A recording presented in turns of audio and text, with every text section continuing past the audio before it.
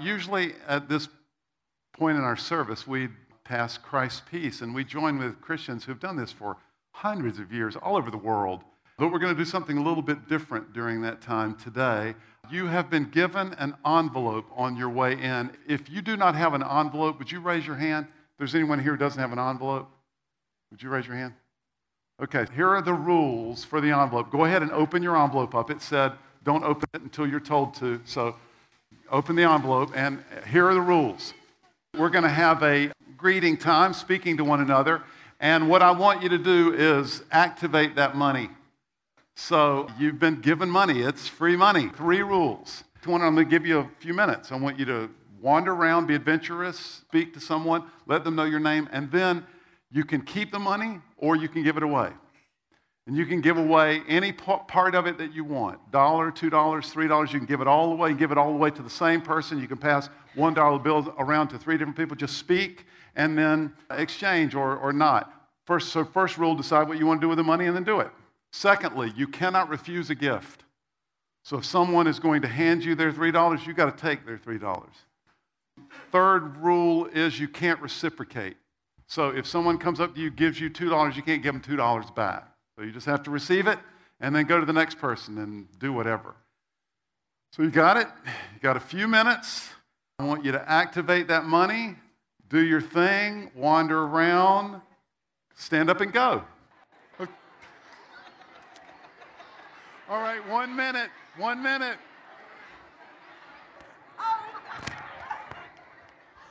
Okay, 30 seconds. Get back to your seats. All right, let's sit back down. How many of you ended up with more money than you started out with? Raise your hand. Hoarders. Okay, how many of you ended up with 0? Raise your hand. Really not good with money, you guys. So, how was it? How was the experience of it? How was it? Great. Okay, little fun, great. Why was it? Those of you enjoyed it, why did you enjoy it? Made money, okay. I'm sorry? Giving, yep, giving. Anybody else? Why did you enjoy it? I'm sorry? Got to talk to people, yes. Ignoring that comment, Joe, Hank, why'd you enjoy it? Yeah, you could use it for anything. Yep. Anybody else? Somebody got to meet new people? Exactly. Hand them money. Okay. You know, for me, the key, somebody said it at the 9 o'clock service. Somebody said, it wasn't our money. Right? It's easy to give away when it's not your money. Guess what? Everything we own is not ours. It all comes to us as a gift. And it should be that easy and free to give away because we're just stewards of something God has deposited on us. Today we're talking about untangling our finances, and we're going to look at a crazy, awesome passage of Scripture. We did a series of messages in the fall that we called The Good Life, and we worked our way through Matthew 6, 7, and 8, which is Jesus' longest recorded sermon. It is a really epic passage of Scripture that talks about how we connect with Him and how we actually walk with Him, and it gets pretty practical at points. And we went through it passage by passage, but we skipped this one passage because I knew that we were going to be doing today. And we teased out this passage for the current series of conversations that we're having. We're talking about untangling our lives because our lives can get so tangled up and twisted and burdensome at times. And today we're going to be talking about a critical area of untanglement. Today we're going to talk about untangling our finances. So we're going to look back at Jesus' sermon in Matthew 6, 19 through 24. This is just an extremely practical, in the middle of it, there's an illustration, which you'll get the illustration, but it also seems a little odd. How does it fit in this passage? We'll break that down. Matthew 6, 19 through 24, this is a great one. So let's go old school and stand out of reverence for God's word. As we read Matthew 6, 19 through 24, do not store up for yourselves treasures on earth where moths or vermin destroy. And that word can also be translated rust, and I like that better. Where moths and rust destroy, and where thieves break in and steal. But store up for yourselves treasures in heaven, where moss and vermin do not destroy, where thieves do not break in and steal. And let's read verse 21 together. For where your treasure is, there your heart will be also. The eye is the lamp of the body. If your eyes are healthy, your whole body's full of light. But if your eyes are unhealthy, your whole body full of darkness. If then the light within you is darkness, how great is that darkness? And no one can serve two masters. Either you will hate the one and love the other, or you will be devoted to the one and despise the other. You cannot serve both God and money. You may be seated. Now, we're not surprised when Jesus talks about prayer or fasting or loving others or, religious stuff, but we're a little surprised when he talks about money. That seems too practical or maybe too personal. Jesus knows us, however, and he knows that we have no shot at living an untangled life unless we untangle our finances. Now, our finances can get tangled in a variety of ways, and you may have gotten tangled financially in your life, but let me just list two. You may have some other ideas, but I think these may be the two primary ways we get tangled financially. One is obviously debt. Did you know that student loans in America today amount to over $1 trillion, with a T, trillion dollars? Some of you are shaking your head because you're contributing to that. We're offering FPU right now at Gateway, and one of the first things that we do as participants at FPU, we're filling out a financial snapshot, and we're writing down our debt load. It's not for accountability or anything. We're just adding them together to see what our kind of corporate debt load is. And again, we've got a bunch of adults doing FPU, but not everyone has done this yet. But among the less than 50 families who have filled out this financial snapshot and reported so far, among the less than 50 families and individuals who have filled out this financial snapshot so far, we are at over 1.9 million in non-mortgage debt. Some of us have gotten ourselves pretty tangled and burdened by debt.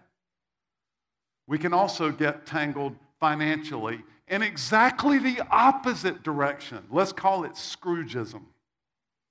Our hearts can become ensnared with obsessively counting and keeping our nickels. Marriages are literally ruined by that entanglement. So here's Jesus' observation. If our finances are tangled, it will be because our hearts are tangled by greed. It will be because money is our master.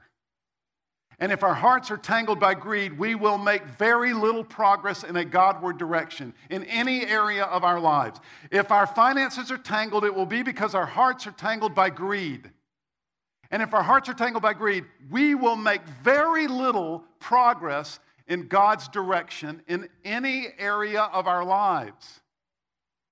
Jesus begins his teaching with that command. It first stated it negatively and then positively, verses 19 and 20. He said, don't store up for yourselves treasures on earth, store up for yourselves instead treasures in heaven. It's interesting to me that the appeal here is not a spiritual one. It's eminently practical. His appeal is based on comparative security and durability of the two treasures. Earthly treasure is vulnerable to decay and it's susceptible to loss, right? So, rust, by the way, which I think is a better translation than vermin. Rust happens when iron and its alloys are exposed to air and water. Air and water, the basic conditions of life. You cannot avoid rust unless you build a vacuum. Of course, Jesus didn't know anything about plastic, which is not vulnerable to rust. But if he had known about plastic, Jesus is saying here might have been, don't store up for yourselves treasures on earth where moth and rust destroy, or things just deform and ugly themselves out of use. Because nothing on earth survives. It's impermanent by definition. Obviously, that's Jesus' point. Regardless of what it's made of, you cannot build a tight enough safe to protect your earthly stuff.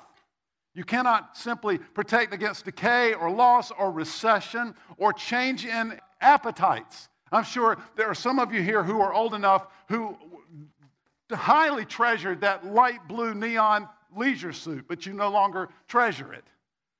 So how is it that we end up spending enormous time storing up and worrying about our earthly treasure or trying to multiply our earthly treasure? How? They're vulnerable to natural decay. They're susceptible to loss. Why is so much of our time and energy invested in earthly investments? Now, Jesus never uses the word greed in this teaching, but it's the silent character in this drama. And it's very rare for a silent character to be the lead character, but it is here. It's almost always the case that when our hearts get tangled by finances, it's because of greed. Then he compares earthly treasure to heavenly treasure, which is invulnerable and not susceptible. It cannot be destroyed or stolen. It never goes out of style. Heavenly treasure is secure. So it just makes sense, Jesus is saying, store up where your investment will be the most secure. Spend your time and your energy storing up where your investment will be secure. Isn't it interesting that Jesus doesn't warn us against storing up?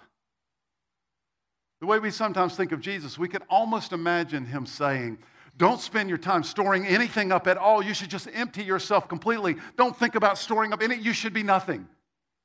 We sometimes imagine Jesus like some Buddhist monk spending his life on retreat on some hillside, rarely eating in threadbare rags, humming. I want nothing, I need nothing, I empty my mind of all things. But that's not Jesus' approach. Instead, Jesus encourages us to store up. We should just be smart about where we store. Here's the point. Jesus offers this command not because he's concerned about how we use or how we keep our money or how much money we make. Jesus offers this command not because he's concerned about how we use or how we keep our money or how much money we make. Jesus offers this command because he's concerned about the condition of our heart. Where your treasure is, there your heart will be also. I told the FPU folks, the New Testament was originally written in Greek, and when I went to seminary, I had to learn some Greek, and I know a little bit. I know enough Greek to be dangerous, and I know enough Greek to use some of the tools that will tell you stuff about Greek language. And I thought several weeks ago, I knew I was going to do this, and I thought I would do a study of this because that fascinated me. And I thought, wow, what is the real meaning of that word treasure? What's the richness of it? So I brought my tools out and I did some work, and I found out something fascinating. The best translation for that word treasure is treasure. Jesus is a pirate. And he's saying, wherever you have stored your booty, that's where your heart is. Jesus talked about money because money is a heart barometer. Money isn't just a resource issue, it's a heart issue. Money isn't just a resource issue, it's a heart issue. All right, how do we know if we're storing up treasure in heaven? What's the test for that? I want to offer some practical suggestions. I want you to think for a minute about how you use your imagination. Earthly treasuring will involve imagining being young and more attractive and living forever. Heavenly treasuring will imagine God and having an immersive, fully aware experience of him. Now, if you're being honest, really honest right now, you're thinking, come on, Ed, nobody's that religious. I want to challenge that. I'll bet you many of you have had those days or weeks or months where you have said, God, what are you doing? Where are you? Now, that's not exactly the perfect way to approach him, but that's approaching him, and that's storing up treasure in heaven. We've also had those times where we've looked at our day and thought, I am incredibly blessed. Thank you, God. That is storing up treasure in heaven. I've had a number of you tell me, and thank you, it's blessed me too, and I've had emails about this current series we're going through and the conversation that we've been having. A couple of people have talked through what 2 weeks ago, and then this past week, that's storing up treasure in heaven, thinking about what God would say to your week. Heavenly treasuring. Think about how you view other people. Earthly treasuring involves looking down on the poor. Earthly treasuring involves envying the rich. Heavenly treasuring involves respecting the poor, and it involves loving the rich. Think about how you deal with your possessions. Earthly treasuring involves worrying about your stuff and planning how to get more stuff. Heavenly treasuring involves being confident that God will provide and planning how to give more away. There are going to be 3 so what application points to give us our walking papers today. And application point number 1 is the takeaway for us is we've got to learn how to treasure heaven. We've got to learn what that means.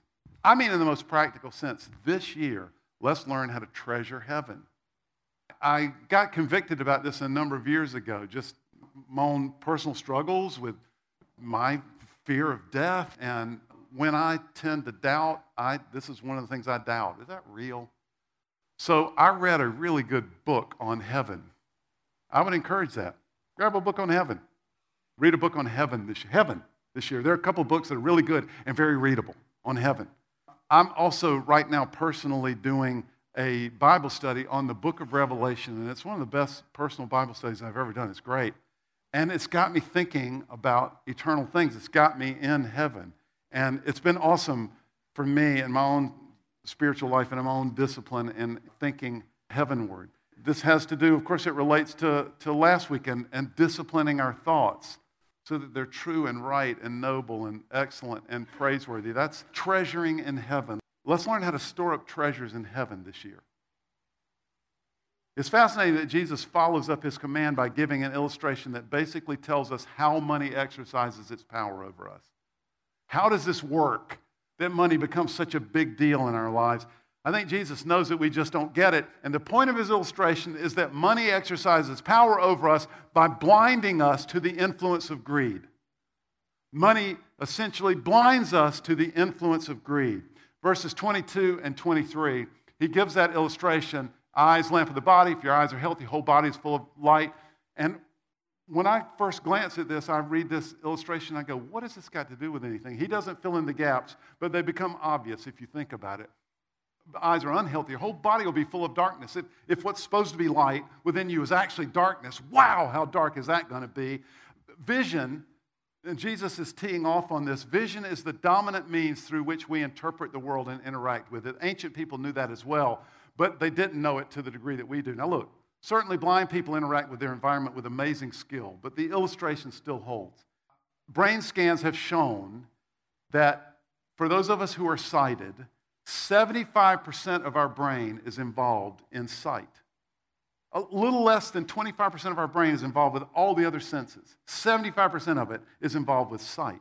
So if the eyes are good, Jesus' point, then we can interact with our surroundings appropriately. We can interact healthily. If the eyes are bad, then it's far more challenging.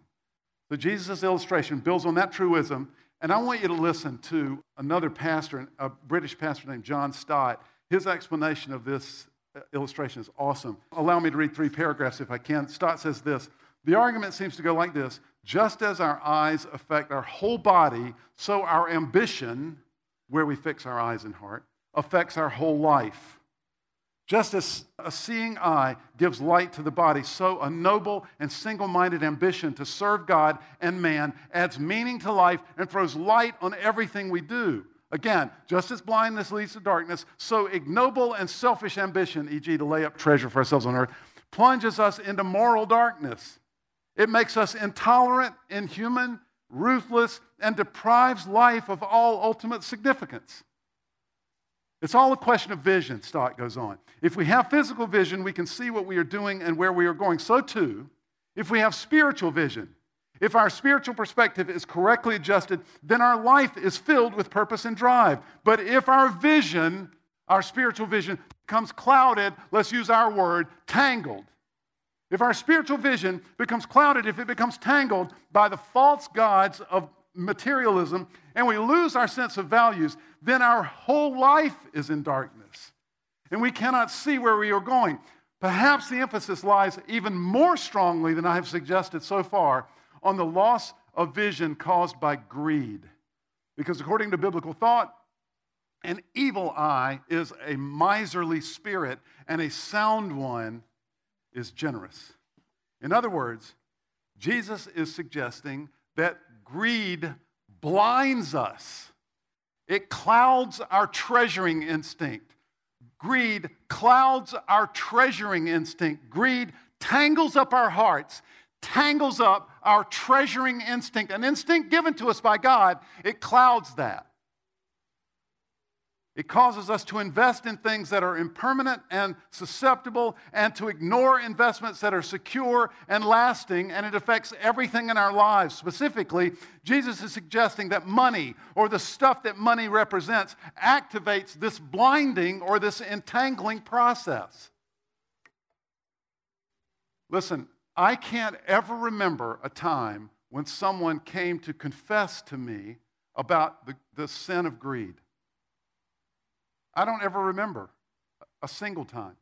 I don't remember confessing that myself to anyone else. We don't think we have a problem with greed, but the rest of the world might disagree.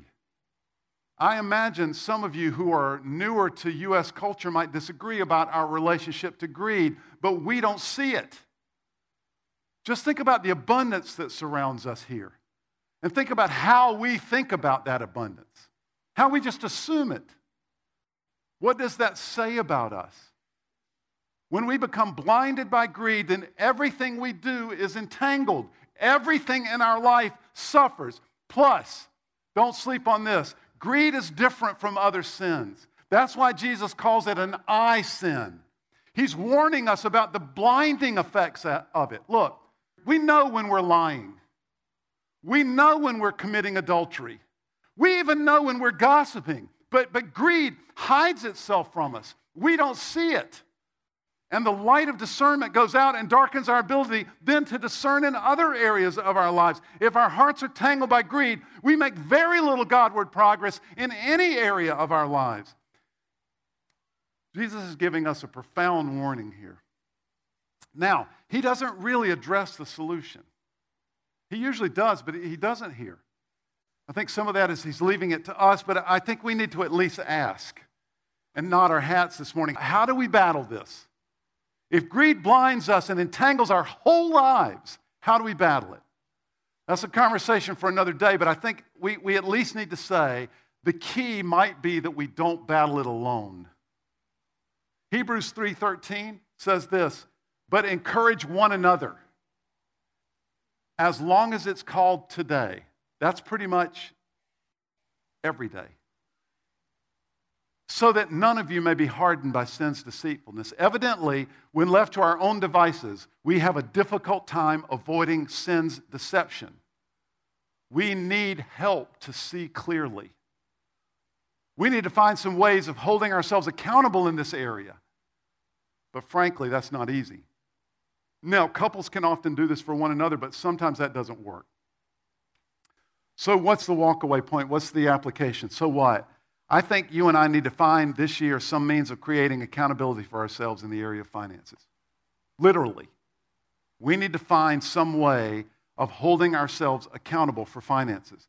There needs to be someone in our lives who says, do you need to take out that $8,000 car loan to buy a Lexus when you drive it off the lot, you've lost 20% already? You think you could buy an 8-year-old Civic instead? And instead of making a $600 car payment, and we learned in FPU that the average American pays $515 a month for their car. Instead of making that $600 car payment, how about if you pay that $600 to yourself every month? We need someone in our life who can say, do you need to build the deck this year? I know your neighbor got one and it's awesome, but do you need that this year? Can you save for it until you have the cash before you build it? We need that in our lives. I know it's uncomfortable, but we need it. We need someone in our lives saying, how much are you giving away? It's kind of the point of the whole exercise, to give away. We need to find some means of creating accountability for ourselves in our finances. That's a difficult concept for Americans. We get really quiet when we start to talk about that. Why is that so difficult for us? I suggest it may relate to where our heart is. Jesus isn't finished yet. He wants us to see what's really at stake here. This is not a small thing. He wants us to see how much power our finances exercise over our lives. Basically, our finances exercise such power over us because money is a false god. Again, Greed is qualitatively different from other sin because it assumes mastery over our lives. Look at verse 24. No one can serve two masters. You cannot serve both God and money. Let's tease that for a second to make sure we feel in our chest the impact of Jesus' words. That word master, I want to give you this one. That translates the Greek word kurios. And I mention it because this is a very important and very expansive word.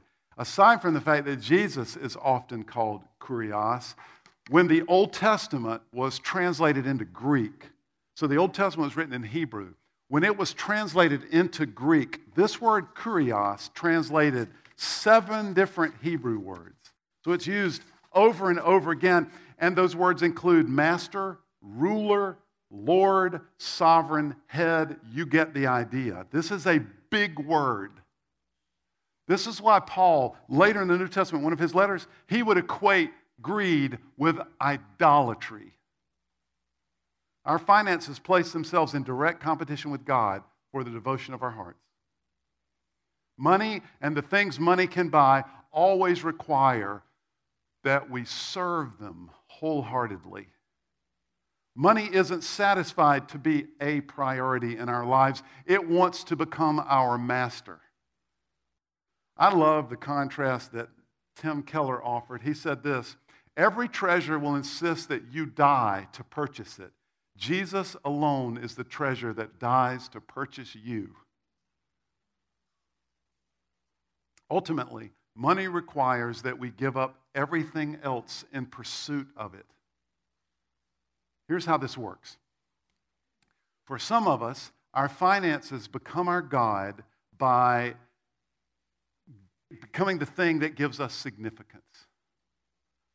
So we just feel a lot better. We feel more purposeful. Some of us feel more alive when we're driving the Lexus instead of the 8-year-old Civic. When we're flying in first class instead of coach. If we have enough money, we feel like we are approved. It ensures our approval. We believe the right lifestyle and the right accoutrements are the key to happiness and satisfaction, deep down inside. For others of us, it's different. For others of us, the mechanism works differently. Finances will become our God by giving us a sense of security. If we have enough money, we feel like we are in control. We feel like we're doing our job for our family, for ourselves, if our finances are set. So what? What's the application here? We have to untangle our finances. This means resisting the demand that money places on our lives. We cannot devote ourselves to money. I don't know what the exact application is for you, but I suspect for all of us, it involves generosity. Breaking free of this entanglement will involve expanding our generosity footprint. We need to enlarge our generosity footprint this year. I want to be honest. I believe one application for us is to begin by giving in a disciplined way to the church here. For others of us, we should think and pray about how to expand our generosity you already give here. Maybe other places, but still expanding. I'm going to be very frank this morning. There are some of us who, those of you who are connected to Gateway, you give online, and we have that capacity here at Gateway. MyGateway.life, there's a giving tab that will help you with that. Many of you do. For those of you who don't and who are regularly connecting to Gateway, every Sunday at the end of the service, we pass an offering basket. Now everybody's going to feel guilty when it comes by. Please don't. But we pass an offering basket, and we give. I'm going to speak frankly. Where we live, the kind of income that we make, when our habit is to take out our wallet, throw in a $5 every other week, we're not giving. That is not generous. That's guilt or that's tokenism. We need to go home this afternoon and look at our pocketbook and look at our, does anybody say pocketbook anymore? Look at our checkbook and figure out what God wants us to give and where. What God wants us to give, and then grow there. I knew a man years ago who became an inspiration for me. Having said that, Diane and I have never accomplished this, but always tried to give faithfully. But this guy said I was a young guy, and he was about my age now, so I thought he was ancient, decrepit, in fact. But he was talking about money. I was in a church service. He was talking about money one Sunday, and he said, my wife and I years ago decided that we were going to try to do the biblical model. And so there's a lot of talk in the Bible about a tithe. And the word tithe literally, some of you know this, it talks about a tithe in the Old Testament especially, and it's mentioned in the New Testament. And a tithe is literally a tenth. So we took our income and we divided it by 10, and we decided that we were going to try to grow to the point we could give all of that, the whole tenth. And then we got there and we realized that Jesus said a lot more than that. It wasn't about a tenth. In fact, even in the Old Testament, if you count up all the tithes and offerings and sacrifices that they gave annually and sacrifices every time they sinned, most Old Testament scholars will suggest that they were, in effect, giving 25% of their income. And so he said, my wife and I decided that we were just going to prayerfully try to increase that percentage. Not just the amount, but the percentage every year. So we haven't made it every year, but right now we're at 22%. He was a pastor. He didn't make a lot of money. We're not at 22%. We do try to give faithfully. The so what application is we've got to expand our generosity footprint. Now look, those of you who give to Gateway, thank you. Honestly, thank you so much. Thank you. Diane and I eat because of that. We sent our children to college because of you and your generosity. Thank you. The lights are on here because of that. Thank you. But the so what application for us is greed is so dangerous and it's so deadly and it's so blinding. We have to be planning against it. We have to think constantly, how do we expand our generosity footprint? This year, let's take some practical steps in learning how to treasure heaven. How do we do that? Let's build some accountability for ourselves in the area of finances, secondly. And thirdly, let's expand our generosity footprint this year. Let's give more away. Okay. Let's wrap this up. In the first 3 centuries after Jesus' death, the Jesus movement experienced explosive growth.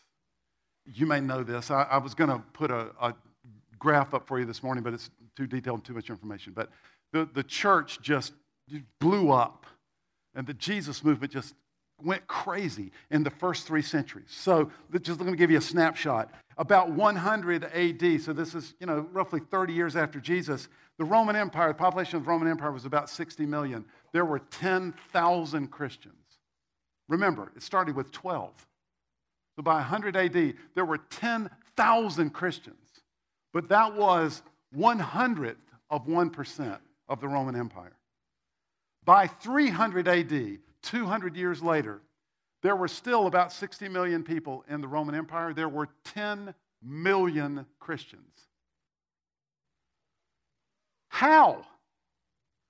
They had no access to social media. They had no influence at all on public policy. There were massive language barriers. They experienced harsh economic conditions, sometimes because they were Christians. And throughout the whole period, they experienced intermittent persecution, sometimes aggressive persecution in which they were put to death. And yet, it exploded throughout the Middle East, all the way across northern Africa, across Asia, all the way to the Indian subcontinent, and covered in the entire span of what we call modern-day Europe. I believe the early church was so successful in large part because greed was not an issue for them. Don't miss this next sentence. Their Christian devotion was never threatened by comfort, abundance, or ease. Those things are a threat. And their Christian experience was never threatened by comfort, abundance, and ease. God does not want us to feel guilty about our comfort, our abundance, and ease. He's blessed us. He has blessed us for a purpose. There are things for us to do. We're not blessed so that we can sit and be comfortable and get an even larger television to take full advantage of all of our array of entertainment options. There's a 2nd century letter from a Christian named Diognetus. He said this, quote, "We Christians share our table with all, but we do not share our bed with all, end quote. In other words, his point was pagans are promiscuous with their body and stingy with their money. Christians are stingy with their body and promiscuous with their money. And because of this, they won the world. The army without the swords won. We've got somewhere to go this year, and we are not going to get there unless we untangle our finances. Let's pray. Father, you have spoken and your servants are listening. We pray for, Lord, we pray for help. Jesus, there is such a spirit of blindness that blankets our lives, our hearts. It blinds us, and we sometimes fail in our efforts Godward to be more like you as a neighbor or as a boyfriend or as a parent or as a worker. We keep failing and we don't know why, and sometimes it's because our heart is in the grip of a blindness caused by greed. We don't even see it. It is the cultural soup that we're cooked in. I ask in Jesus' name that you would give us eyes to see. In Jesus' name we pray. Amen. I want to steal from, Dave Ramsey is the guy who has done the FPU exercise, and at the end of each of his teaching videos, he pauses for 1 minute to allow us to think what the application point is for us. And I just believe that God has spoken to many of us today, so I'm going to give you 1 minute to think about what the walk-away point is for you. And I want you to make mental note, maybe phone note, maybe physical note, what your takeaway is from today. So you have got 1 minute, and I want you to think about what your takeaway is from today.